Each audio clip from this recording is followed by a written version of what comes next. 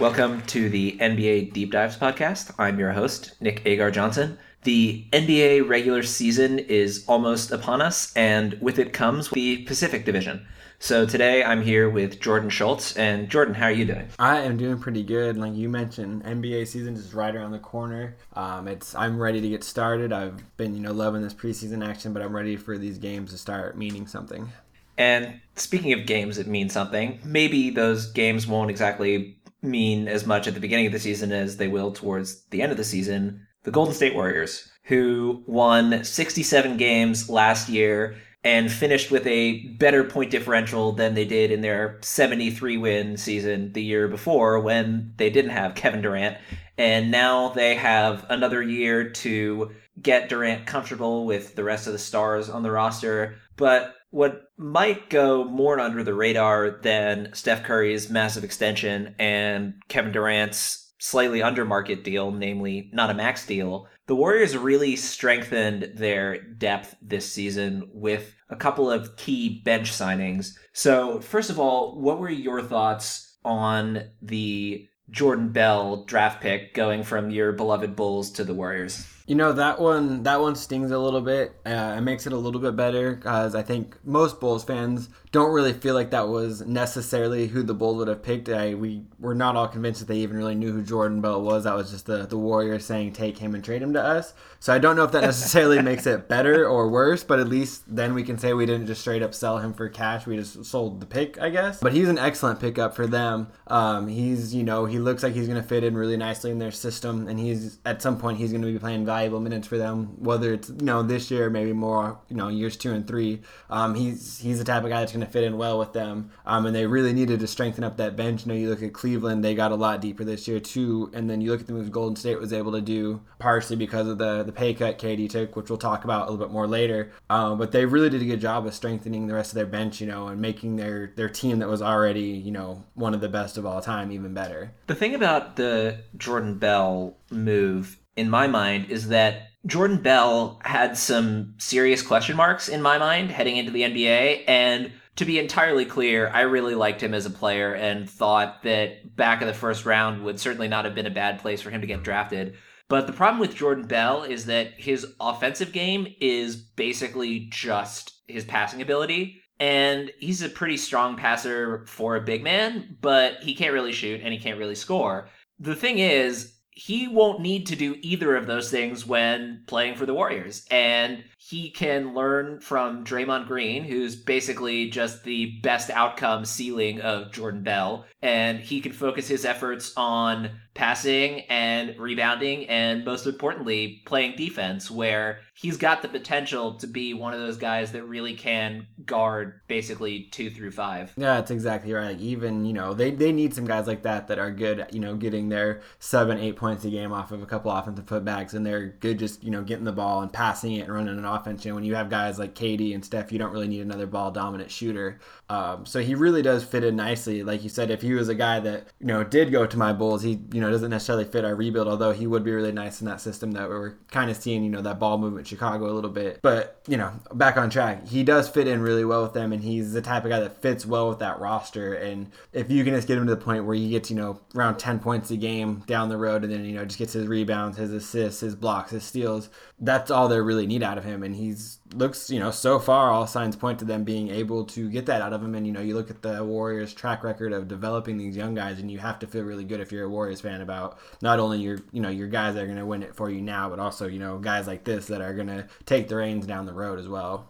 And if we're talking about great fits for the Warriors, we have to talk about Omri Caspi, who they got on a veteran minimum deal that is, in my mind, one of the best deals of the summer. And granted, I've been a huge fan of Omri Caspi for a while. As Jordan can attest to, my avatar in our hashtag basketball Slack group was Omri Caspi for the last 2 years. Yes, it was.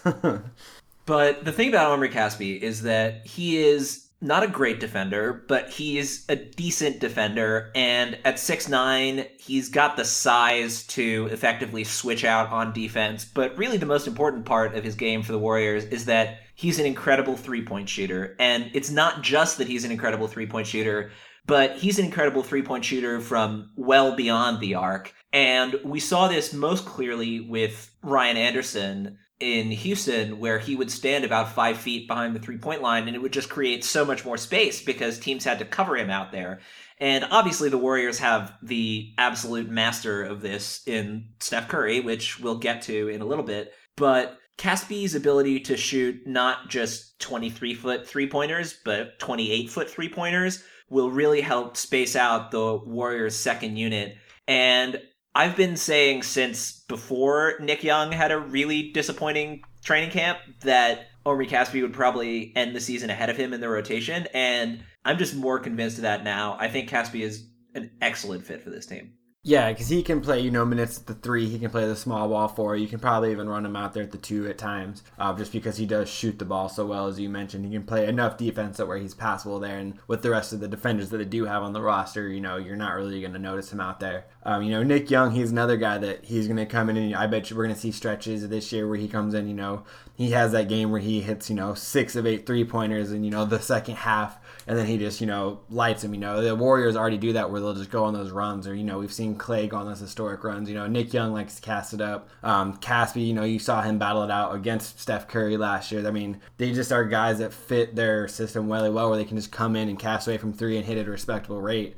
You really have to give the hats off to the Warriors this year. They really nailed the offseason, tightening up the bench. Just everything they did, makes you think they're going to be prepared for another championship run this year, because they have guys that can take over for their starters that aren't a huge drop off, and you don't really have to change the offense when they come in.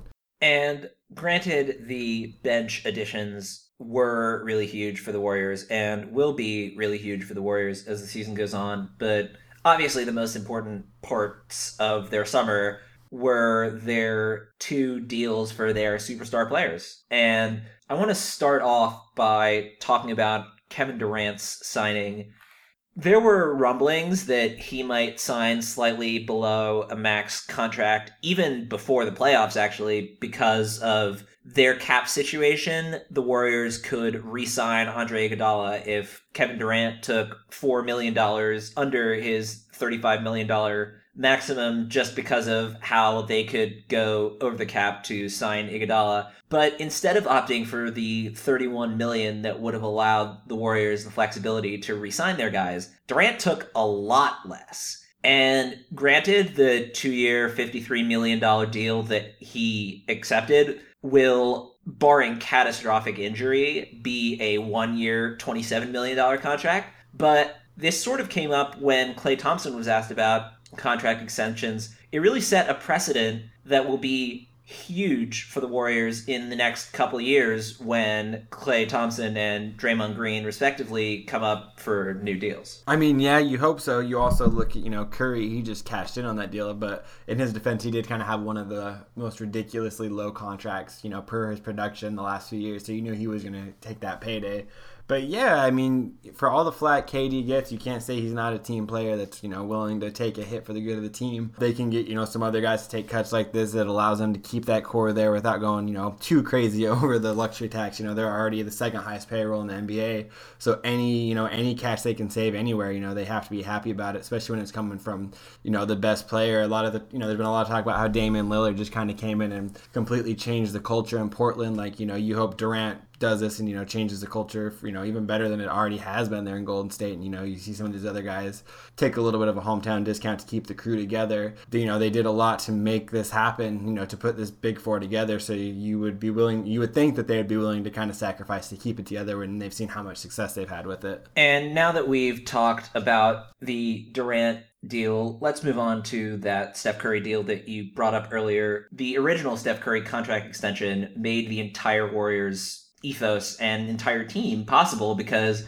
they got 2 MVPs in 4 years from a guy making $11 million a year. They would never have been able to sign Kevin Durant if that weren't the case. And something that started to come across my mind towards the end of last season was that people were talking about the Warriors as a team with Kevin Durant as their best player.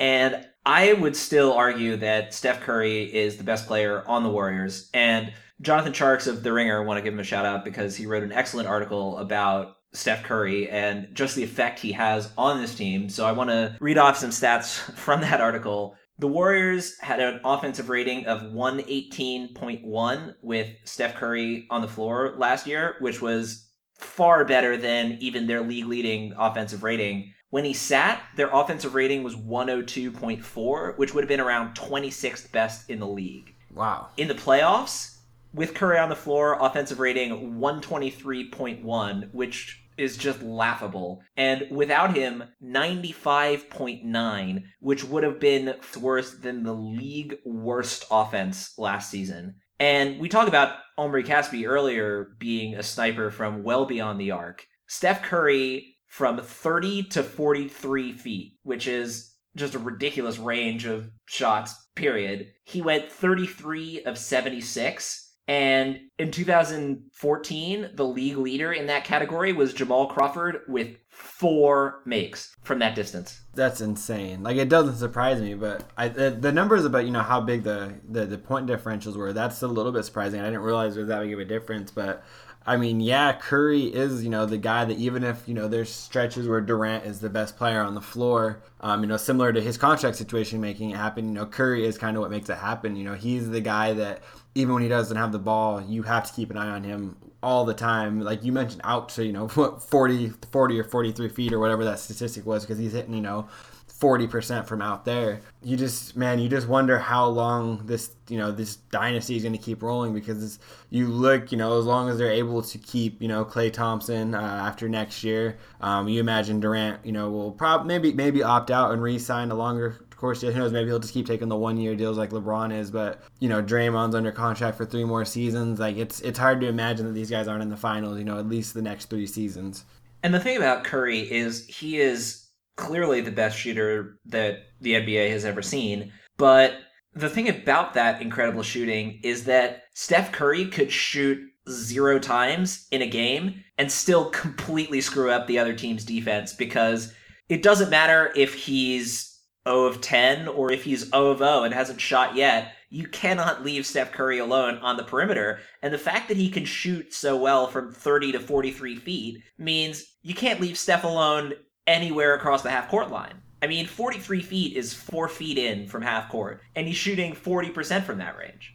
Yeah, I mean, it's just an absolute matchup nightmare. I mean, how do you guard a guy like that? Like, and unless you have a guy like Kawhi or one of those elite defenders, you can't really guard him one-on-one and expect to shut him down. Add in the fact you have to guard him out 40-plus feet realistically. It's just, there's not a lot you can do, because with all the other talent on the roster, you can't double-team him. Like, what are you going to leave one of Klay or KD open for? Like, even, Draymond does a good job knocking him down from the outside. It's just everything Curry does. He is probably the most impactful player in the game. As you mentioned, he doesn't need to take up a lot of his shots, just his pure presence there. The defense always has to keep an eye on him no matter what he's doing, where he's at.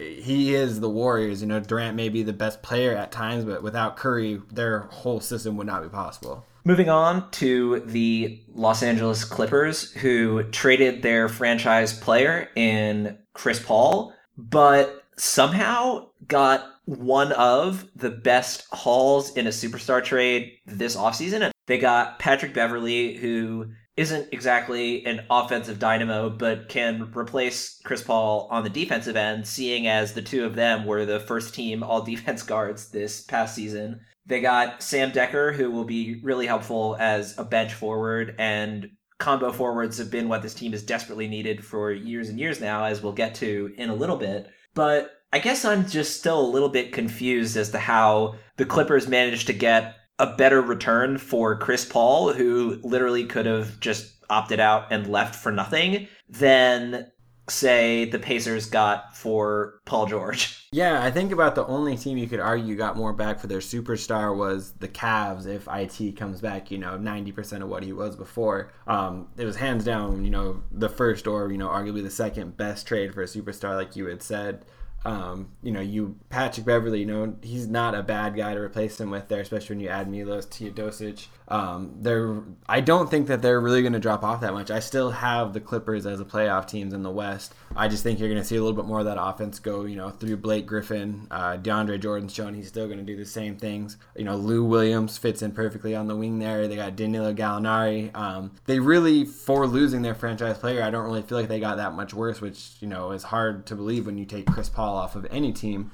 But they really did. They got a nice return on that trade. They've done a nice job filling out the rest of their roster with some cheap contracts. A little bit of a hole there at the small forward position. Gallo will play some of the minutes there, but you don't have a ton there. Same with the shooting guard. They're a little thin there. But they still have enough there that I think they're going to be competitive in the Western Conference. So their forward depth is definitely going to be a big question this season, but I'm not sure I agree on the guards just because I think that in Milos Teodosic, Patrick Beverley, Lou Williams, and Austin Rivers, they will have solid guard play between the four of them for basically all 48 minutes. And Beverley is a little small to guard bigger guards, but he took the tougher guard matchup literally every single night last season that he was playing alongside James Harden. And Teodosic is flammable on defense, but he's at least big enough to pretend to guard shooting guards.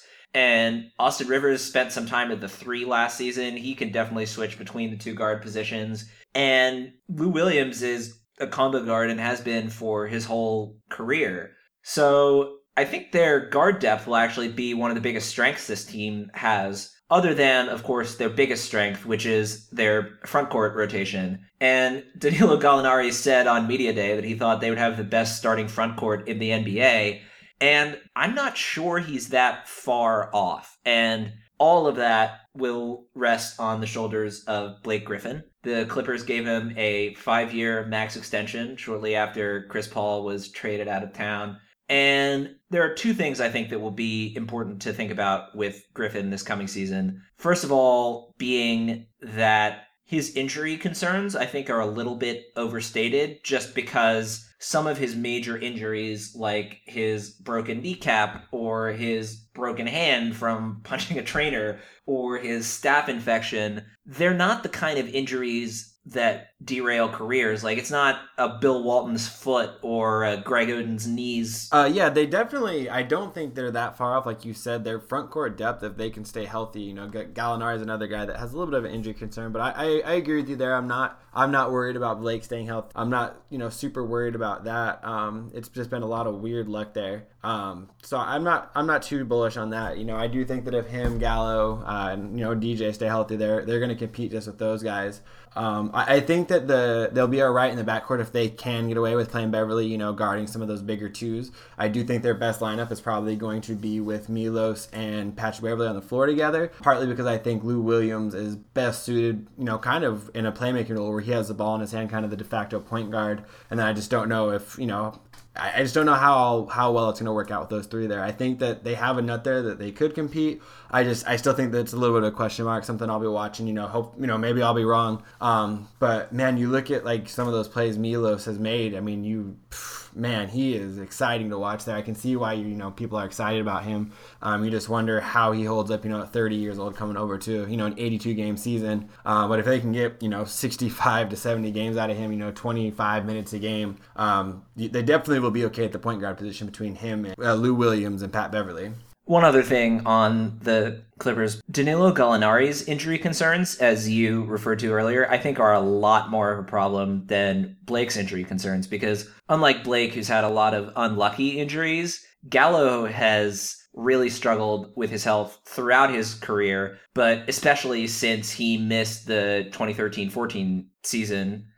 So since he missed the 2013-14 season, he's played 59 games, 53 games, and 63 games last year. So his healthiest year since the injury.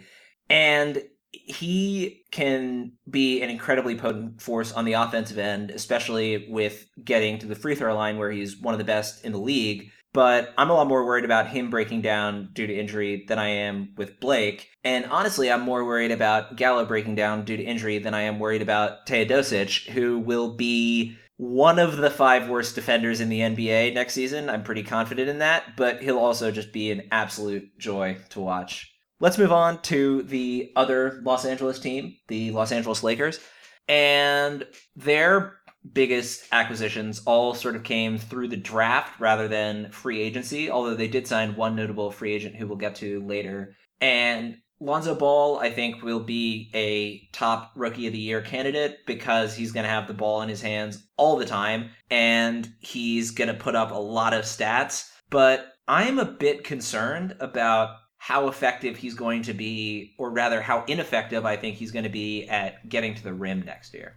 Yeah, I think that part of his game will be something that is a work in progress over the next few years. But I do agree he's going to do so many good things that you're kind of going to overlook that this year.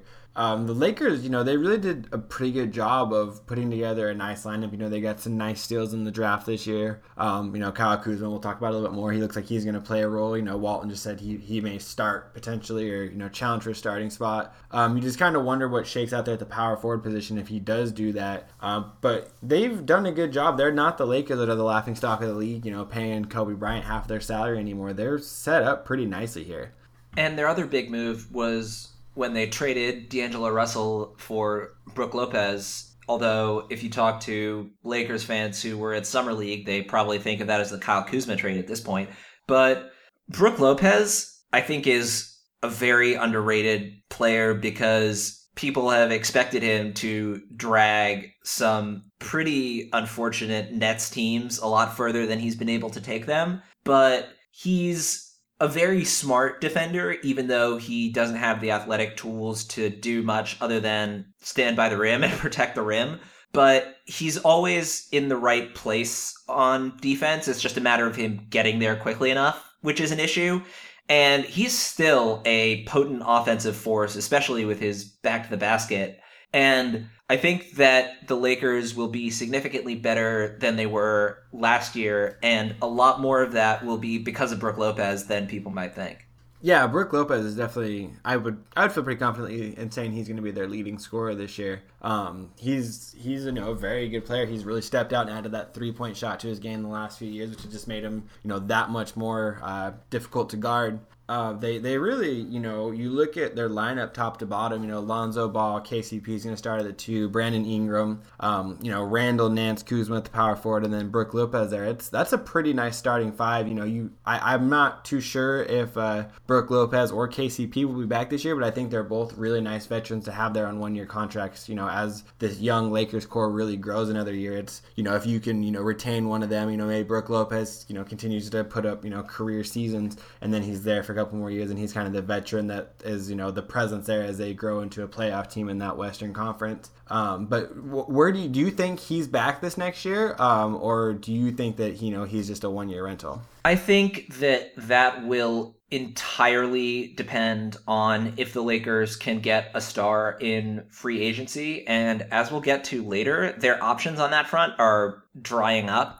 There is one thing I did want to push back on, though. You said that Brook Lopez has been extending his game from deep the past few years, but actually he took a grand total of 31 three-pointers in his career before last year, and then last year he shot 387 threes and made them at about league average, 34.6%. So that three-point shot is something that's very new for him, even though it's something that you could have seen coming just because he's always been an excellent mid-range jump shooter and really underrated on that front. And now that he's taken a few steps back, he's made himself a lot more valuable. But let's move on to their other presumed 1-year rental in Kentavious Caldwell-Pope. And I think I'm actually a little more optimistic about KCP sticking around in Los Angeles than I am about Brook, just because KCP is nearly a perfect fit for Lonzo Ball. He's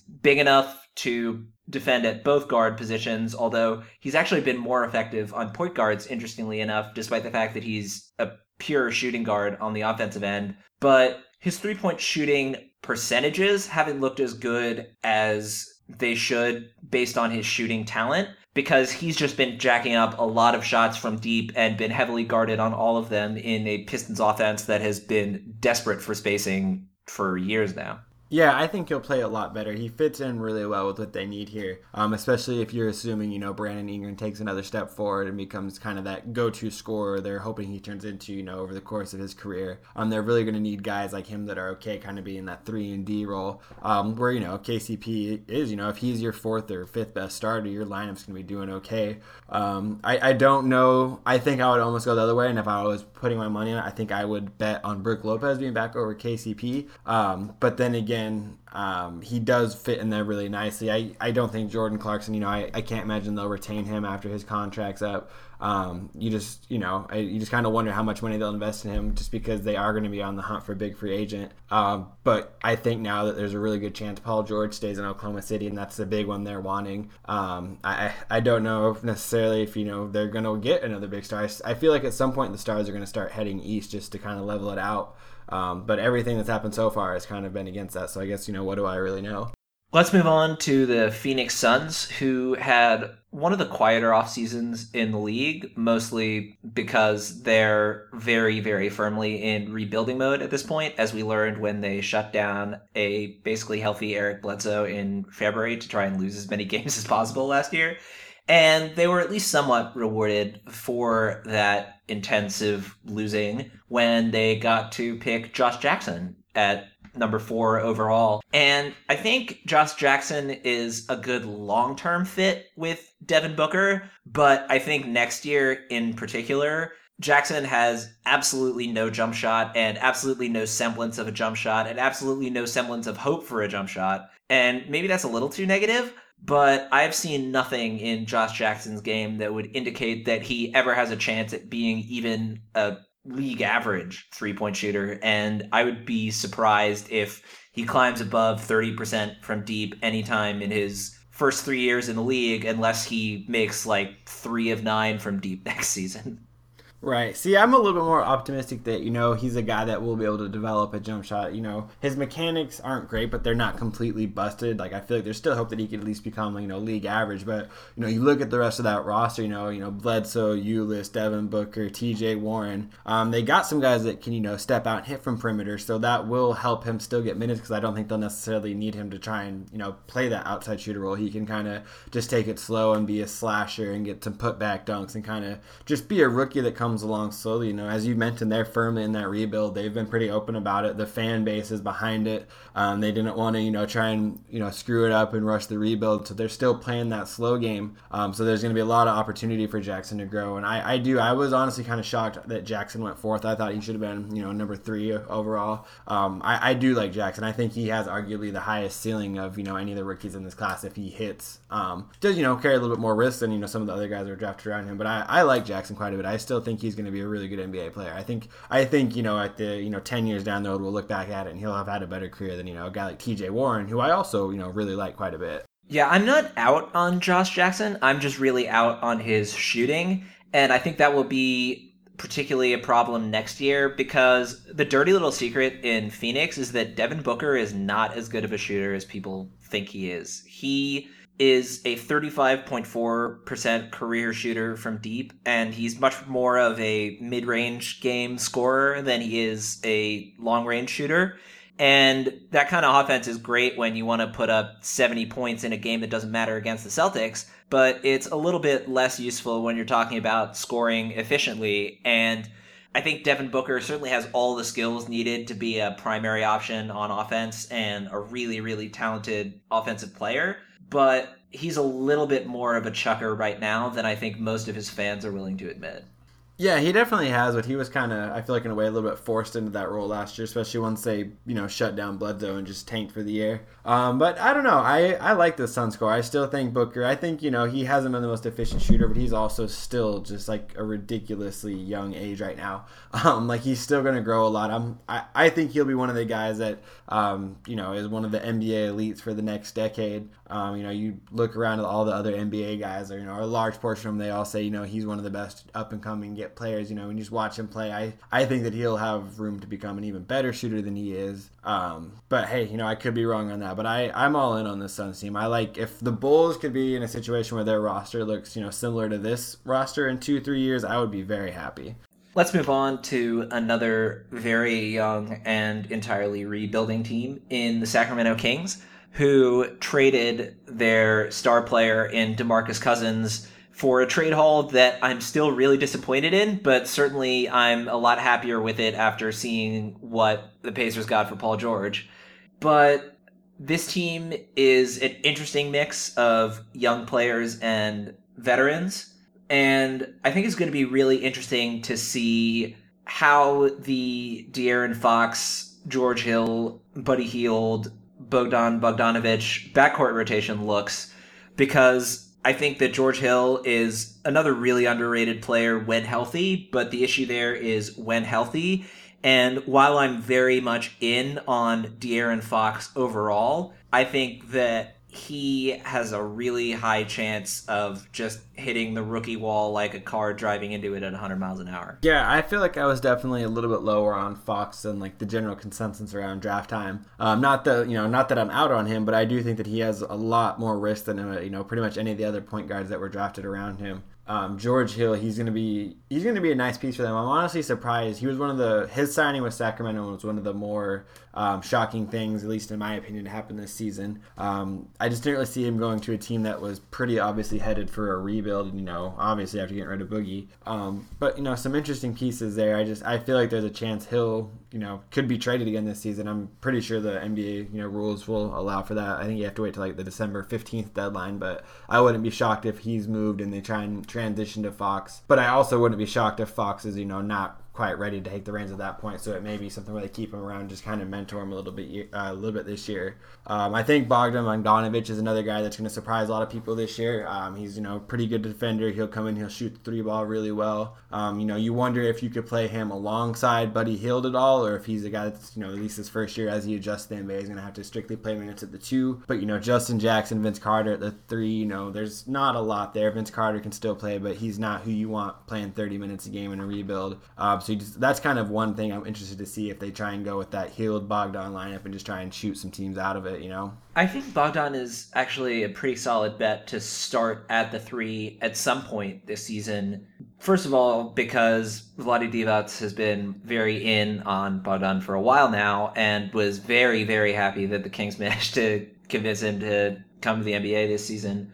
In terms of George Hill getting traded, I think it's a lot more likely that Hill gets traded next offseason and that they sort of keep him around for the full year this year to mentor De'Aaron Fox. And while I don't think De'Aaron is going to have a fantastic rookie year, there is one factor that could potentially lead him to a really solid rookie year and sort of blow away all expectations, which is he is just ridiculously fast. And the thing about being as quick as De'Aaron Fox is, where there was one play in Summer League where he stole the ball and was a full 20 feet or so behind Marquise Chris, who's a quite exceptional athlete, and Fox just blew past him. And granted, Marquise Chris is a big man and Fox is a guard, but just the speed with which Fox takes off is a sight to behold, and he'll be able to get to the rim really effectively just because he's so much faster than even the most elite of point guard athletes in the NBA. And I think that speed alone might be enough to at least help him cobble together a solid rookie season with good defense for a rookie and maybe even good defense generally. Yeah, I mean, if you're buying, De'Aaron Fox, that's definitely what you're hoping for. He's a guy, we're talking about Josh Jackson, being a liability from shooting it from deep. I feel like Fox is even more of a liability in that sense. You really hope that long-range shot can come around for him. Otherwise, he is going to have to really hope that athleticism translates and he's able to just out-athlete some of these other point guards as he, adds that element to his game. But yeah, I mean, the sky is high there. He's going to have a lot of opportunity, even if it's not this year. In the next, years 2 and 3, they're not going to be challenging for a playoff spot anytime soon. So he's going to have the keys at some point. He's definitely going to have the opportunity. The thing about Fox is that he does not have a 3-point jump shot at all, but his mid-range jump shot, I think, is a little bit underrated. He's not good. I don't want to overstate things here, but he's decent enough in the 15 to 20 foot range that I can see his 3-point shot coming along a lot more than I can for Josh Jackson. And Fox is also a better free throw shooter than Jackson, which, if you look at historical data, college free throw percentage tends to be a lot more indicative of future shooting success than 3-point percentage. And if you don't believe that, just look at Justice Winslow's numbers from Duke. If you're only shooting like 53 pointers in a season, you can look a lot better just purely by luck than you're actually going to look in the NBA when you're taking those shots more regularly. Yeah, that's fair. All right, let's move on to the 5 major questions section. And once again, we will start at the top with the Warriors. Can the Warriors win 70 or more games this year? I think if the question is can, the answer is yes, very clearly. They have the talent. They won 73 games before they got Kevin Durant. The question of will they is a little bit more interesting. And I'm torn. I think they'll be somewhere in the 68 to 70 win range. And the reason that I'm not entirely out on them winning 70 games, which they have absolutely no reason to push for, is that their bench was already really good, and I think their bench got even better this offseason, such that even if the starters literally never play in the fourth quarter, I think the bench will be good enough to carry them even through games where the starters rest. And the other thing that's worth noting is not only did Adam Silver change the rest rules, which almost directly seem to apply to the Warriors and the Spurs, but the season is also longer, which means that there will be fewer of the back-to-backs, and the 4 games in 5 nights have been eliminated. And I think the teams that will affect the most are the teams at the top and the teams at the bottom. The teams at the bottom, because they're not going to be able to get schedule wins from anybody, and the teams at the top, because there's going to be less need to rest their guys. And that deep bench plus the extended season, I think gives the Warriors a pretty solid shot of breaking the 70-game mark. Yeah, I think you basically took the words right out of my mouth, where if the question is can they, is yes, they definitely can. Will they? I think if I was betting, I would peg them in closer to probably 68 wins this year. That's, splitting hairs at that point. But yeah, there's going to be stretches, like we said, that, Nick Young and Armin Casper are the ones that go off for like those huge 3-point barrages that you're talking about that just bury teams. They're deep, so they definitely could. You just, the West has gotten even more talent acquired in the conference, so they're going to have, even better games, better talent to play against there. But yeah, I would probably peg them for 68 wins if I'm guessing right now. But yeah, 70 is definitely in the question for them. Next up, the Los Angeles Clippers. And my question for them is one that you answered earlier, but I wanted to go into in a little bit more depth, which is, can the Clippers make the playoffs? And my guess is that they will be either the 7th seed or the 8th seed, because they won 51 games last season, but that was with significant time missed from both Blake Griffin and Chris Paul. And they also just really underperformed down the stretch run of last season after their incredible start to the year that made everybody think for a minute about what the end of the season was going to look like. Of course, it didn't end up changing anything dramatically, but I think the Clippers last year were more talented than their 51 wins, and I think that they obviously lost talent with losing Chris Paul, but that they did as good a job as could have been expected in terms of replacing him. They basically got his offensive game in Milos Teodosic and his defensive game in Patrick Beverley. And I agree with the point that you made earlier that the two of them should really be playing together as much as possible. I think the Clippers will win somewhere between 45 and 47 games and be the bottom of the Western Conference playoffs. But given the rumblings around Doc Rivers, I think it's also entirely possible that this team gets off to a mediocre start and Doc Rivers is fired and the season goes in the tank and they try and trade DeAndre Jordan and everything falls apart. Interesting. See, I don't see that happening. I agree with you. I have them finishing 7th in my standings predictions. I have them coming in at 43 wins. So, where you said 45-7, I think we're kind of in the same neighborhood on them. That I would be shocked if Doc Rivers is fired this year. I think that they'll be a playoff team. I think that they'll show flashes in the regular season, and then they'll give a team a good series in the playoffs. But I have them as a 7th seed. I would be shocked if they didn't make the playoffs. I would go as far as saying I think their roster still has enough talent on it. The only reason I wouldn't be shocked if they miss the playoffs is just because the Western Conference is so talented. I mean, The Denver Nuggets and the Minnesota Timberwolves both missed the playoffs last season, and both of those teams got significantly better in the offseason. And obviously, the Thunder made the playoffs last year, but they're clearly going to make a jump in the standings. And the Trailblazers played much better down the stretch of last season with Yusuf Nurkic than their 41-41 record would indicate. So it's not that I think the Clippers are a team that doesn't have playoff caliber talent. I just think it's that there are going to be at least two teams that have playoff caliber talent in the West that are going to miss the playoffs this coming season. Yeah, it's a bloodbath out there. I mean, on my predictions, I have the Grizzlies, Pelicans, and the Jazz as the first three teams missing the playoffs in the West.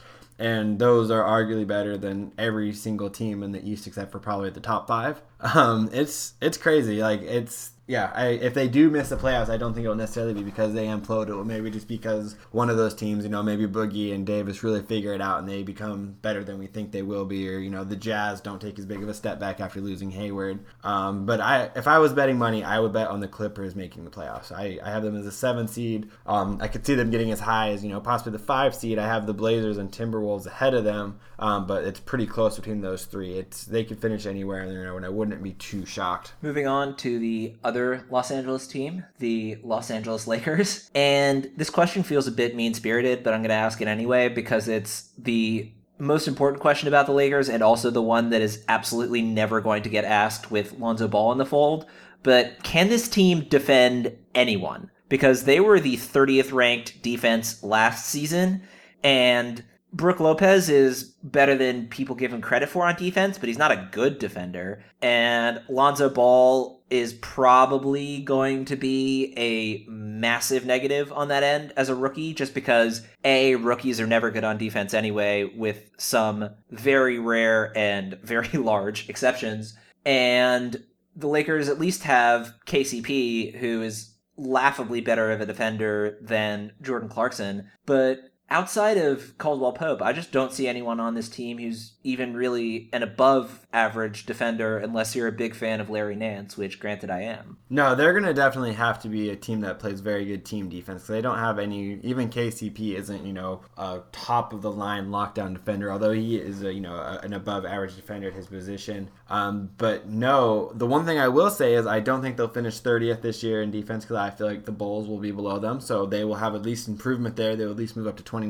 Ouch. But yeah, it's going to be ugly. They're going to have some track meets there. I think that, speaking of the Bulls, you'll see a similar playing style where it's pretty fast-paced and there's a lot of possessions, and just by that, other teams are going to score a lot on them. So now on to the big question for the Sacramento Kings, and we kind of left this out of the Kings section earlier, so I want to go into this in a little bit more depth. Which big men are going to take the reins and finish the year as starters in Sacramento? They brought in Zach Randolph from the Grizzlies in one of the more hilarious stories in my mind of the offseason, where the Kings and the Grizzlies basically just swapped 7 and 8 guys on their bench, with Carter and Randolph going to Sacramento and Ben McLemore and Tyreek Evans going to Memphis. But the Kings have quite a few big men on their roster, even after the DeMarcus Cousins trade. And I want to see who of their younger big men get to step up and get major roles this coming season. And Harry Giles is kind of out of that picture after the team declared him out until January. And Yorgos Papagiannis is kind of out of that picture because he isn't any good. But Skal Labissière was really solid down the stretch of last season. And I've been very in on Willie Cauley-Stein for a very long time. Omri Caspi is no longer my profile picture in our Slack chat because Willie Cauley-Stein is. But what are your thoughts on the Kings' young big men and who is the most likely to break out this coming year? I'd say the most likely to break out is Willie Cauley-Stein. I just think what he can do on both ends of the floor if he becomes, if he realizes that full potential is just greater than any of the other big men on the roster. I think if they're smart, they shouldn't try and, rush the rebuild. They're not, they're not a team that has any business being in the playoffs this year. So they should just, if they're smart, they're going to let Skal and Willie Cauley-Stein get the majority of the minutes there and just let them develop and see what they can grow into. Skal showed some signs last year that he can step out and at least shoot it from the mid-range a little bit. So you got to like how that potential fit could be there. I do think, Zach Randolph being there, he's going to play a role, but I think he's another guy that's just there a little bit more for mentorship. I don't think he thinks this is a playoff team. Maybe in his mind he does, but, he probably shouldn't. They're not a playoff team.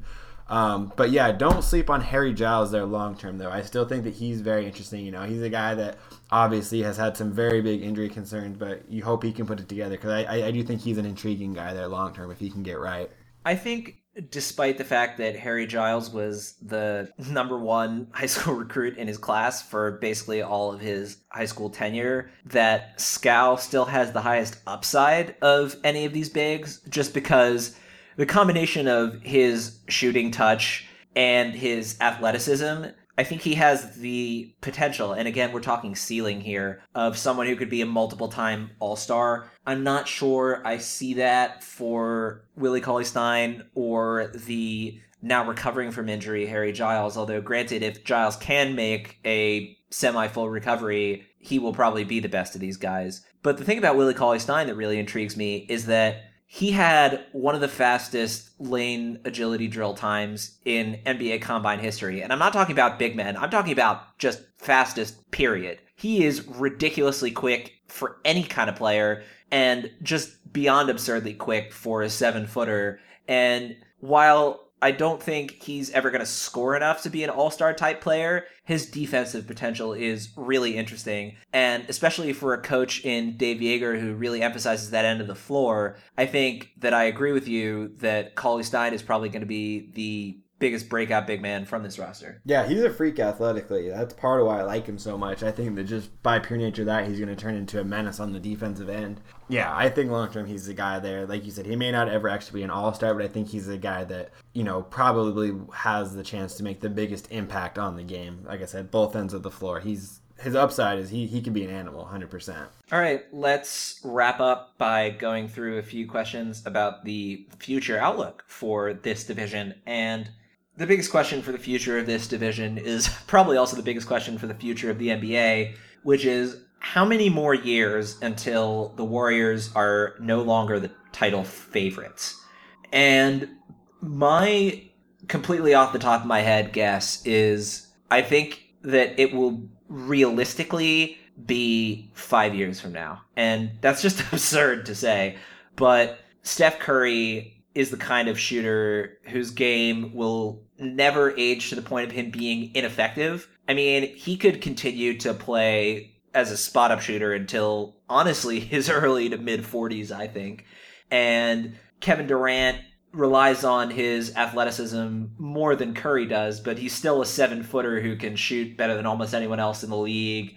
And if the Warriors manage to retain Draymond Green, I think they're going to be the title favorites for the next 5 years, even if they have to move on from Klay Thompson. And I guess I sort of answered that question already, but I think Draymond Green is a lot more important to this team's future than Klay Thompson, just because if Steph Curry and LeBron James are the two most irreplaceable players in the league, I think you got to put Draymond in the top 5 just for what he can do on the defensive end.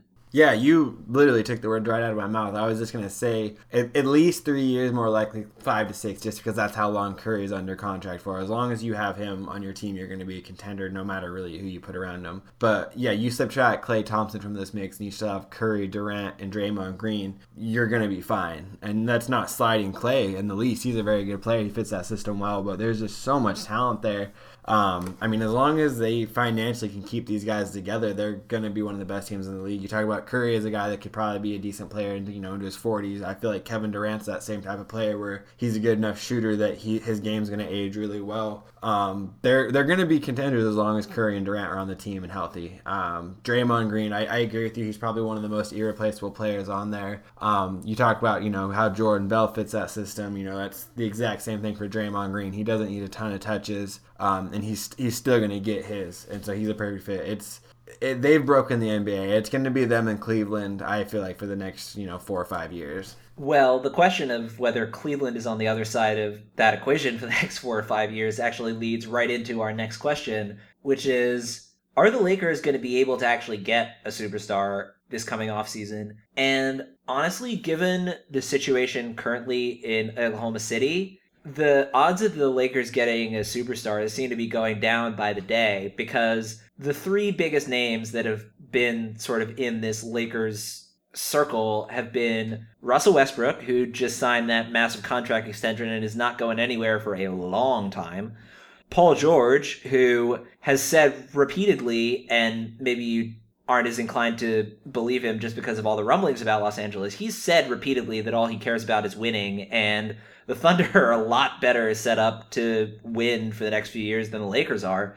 And the last name is LeBron James. And the thing about LeBron is that if I were him, I would not want to stick around in Cleveland, because I do not want to have to deal with Dan Gilbert every day for the rest of my NBA career. And I don't even say that as a joke. I mean that completely seriously. If Dan Gilbert hadn't gotten lucky enough to have the best player in the world to be born in Akron, Ohio, and also, by the way, the fact that they won 3 out of 4 number 1 overall picks, he would be talked about in the same circles as Jim Dolan and the other guys that are thought of as the worst owners in the NBA.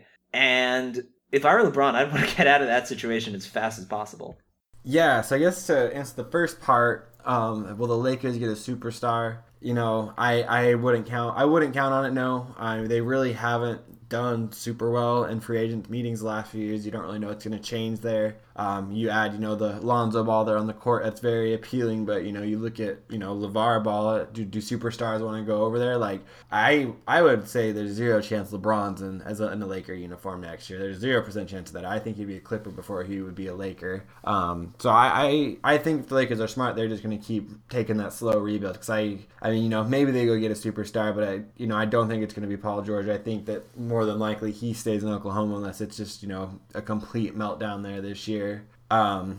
As far as the second question, I guess I do. I think there's a good chance Paul George stays in OKC this year, because I think that they're going to be really good. I think Russ is going to not defer to him, but he's going to do a better job of sharing the ball, keeping everybody happy. And similar, like kind of them, it's a good situation. Same with LeBron. Where else is he going to go to have a better chance to win? Unless he goes to Golden State or Boston, Washington. The Cavaliers are set up pretty nice, especially with that first round pick next year that they may keep or may use as a trade piece.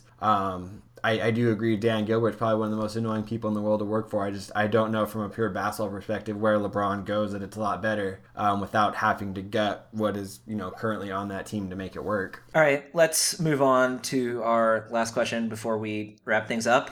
And talking about the almost certainly bottom 2 teams in this division, who do you think has a brighter future between the Sacramento Kings and the Phoenix Suns? And I'm going to try and take off my Kings fan glasses at least a little bit on this one, but I still think that the Kings have a brighter future than the Suns. The thing about those 2 rosters is that Devin Booker probably has the brightest future of any individual player on either of these teams. But I think the Kings just have a bigger stable of young talent. Buddy Hield really had a terrible start to his rookie year in New Orleans, but once he got to the Kings, he averaged 15 points a game on 49, 43, 81 shooting splits. And Scal obviously looked incredible down the stretch, and we're both pretty high on Willie Cauley-Stein. On the other hand, outside of Devin Booker and Josh Jackson, I just don't really buy into the young talent on the Suns. I think Marquise Chris is one of the best athletes in the league with some of the worst court awareness I've ever seen. I think Dragan Bender might not really ever be the kind of player that people were hoping he would be out of the draft. And granted, he's still incredibly young, but I don't think he has enough big man skills to be a future center, and I don't think he has enough guard/forward type of skills to really be a power forward. So even though the Suns have the highest individual upside with Devin Booker, I think overall the Kings just have a deeper stable of young talent. See, I would go the other way on that one. I would definitely lean towards the Suns on this one. Just going through the roster, I feel like they're built really, really well for the modern NBA. I'm higher on Bender than it sounds like you are. I really, really like Marquise Chris. I think that he's a guy that as he continues to, add the three-point shot to his game, for people out there that play fantasy, he's a 1 block, 1 steal, 1 3 type of guy. I really like how he fits in the modern NBA today. TJ Warren, Josh Jackson, that's 100% better than anything they have at small forward there. I would take Devin Booker, over Buddy Hield, Bogdan. Even the point guard position, I think Eric Bledsoe, when he's healthy, he's, arguably better than George Hill. I just don't really see any position besides probably center that I like the Kings' current setup more than I do the Suns. So yeah, I would definitely go the other way on this one. So that might be an interesting bet to kind of look at and follow this season. Interesting. I think a lot of that is that I'm pretty high on De'Aaron Fox and you seem like you're pretty low on him. A little bit, yeah. Which I can understand. I really can't understand why people are out on Fox. There are definitely some questions there. I also think that I'm a little lower on Devin Booker than you are. I just think that his atrocious defense is going to be more and more of a problem as his career goes on because people are going to focus less on how incredible of an offensive player he is. I'm also, I think, a little more down on Josh Jackson than you are. So there we go. Those are enough disagreements right there. But I can understand why you feel the way you do about the Suns, but I think that my belief in the Kings is not just me being a fan. I think that there is at least something there. And it's a debate, I think, worth having as opposed to just very clear answer like, say, who's going to win the Pacific Division. Right. No, I don't think the Kings are bad. They're definitely not the laughingstock Kings that they were a couple years ago. They've really done a good job kind of getting some nice young pieces there. As far as Booker's defense, yeah, he may not ever become, an all defensive player, but as long as Eric Bledsoe's there, he's a pretty good defender. Josh Jackson, he can guard, probably 1 through 4. TJ Warren's not a slouch defensively. I think, even Marquise Chris shows that he could be, a force on the defensive end. So I think there's enough defense around there that his offense kind of makes up for that gap. But yeah, it's definitely going to be interesting. I think this year they're definitely 2 of the clubhouse leaders for finishing, as the worst team in the West. But long term, they both have some pieces to be excited about there. All right. Anything else before we wrap this thing up? I think that's about it. All right. Well, he is Jordan Schultz. You can find him on Twitter at DynoBbal, DynoBbal. Actually, it is at Dino NBA now. I finally got that handle I've been trying to get for like a year, and it finally came open. So it's Dino NBA now, so a little bit easier to find. Oh, well, there we go. Okay, you can find Jordan Breaking news. Breaking news right at the end of the podcast.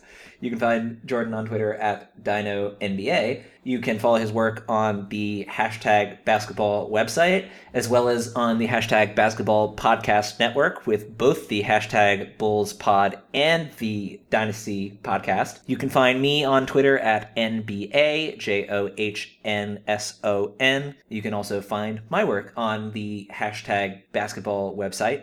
If you have any feedback, please leave a rating or a review on iTunes, especially if you want to leave a positive review. That really helps spread the word. You can also reach out to me either on Twitter or via email at nickaj.nba@gmail.com. And as always, thanks so much for listening.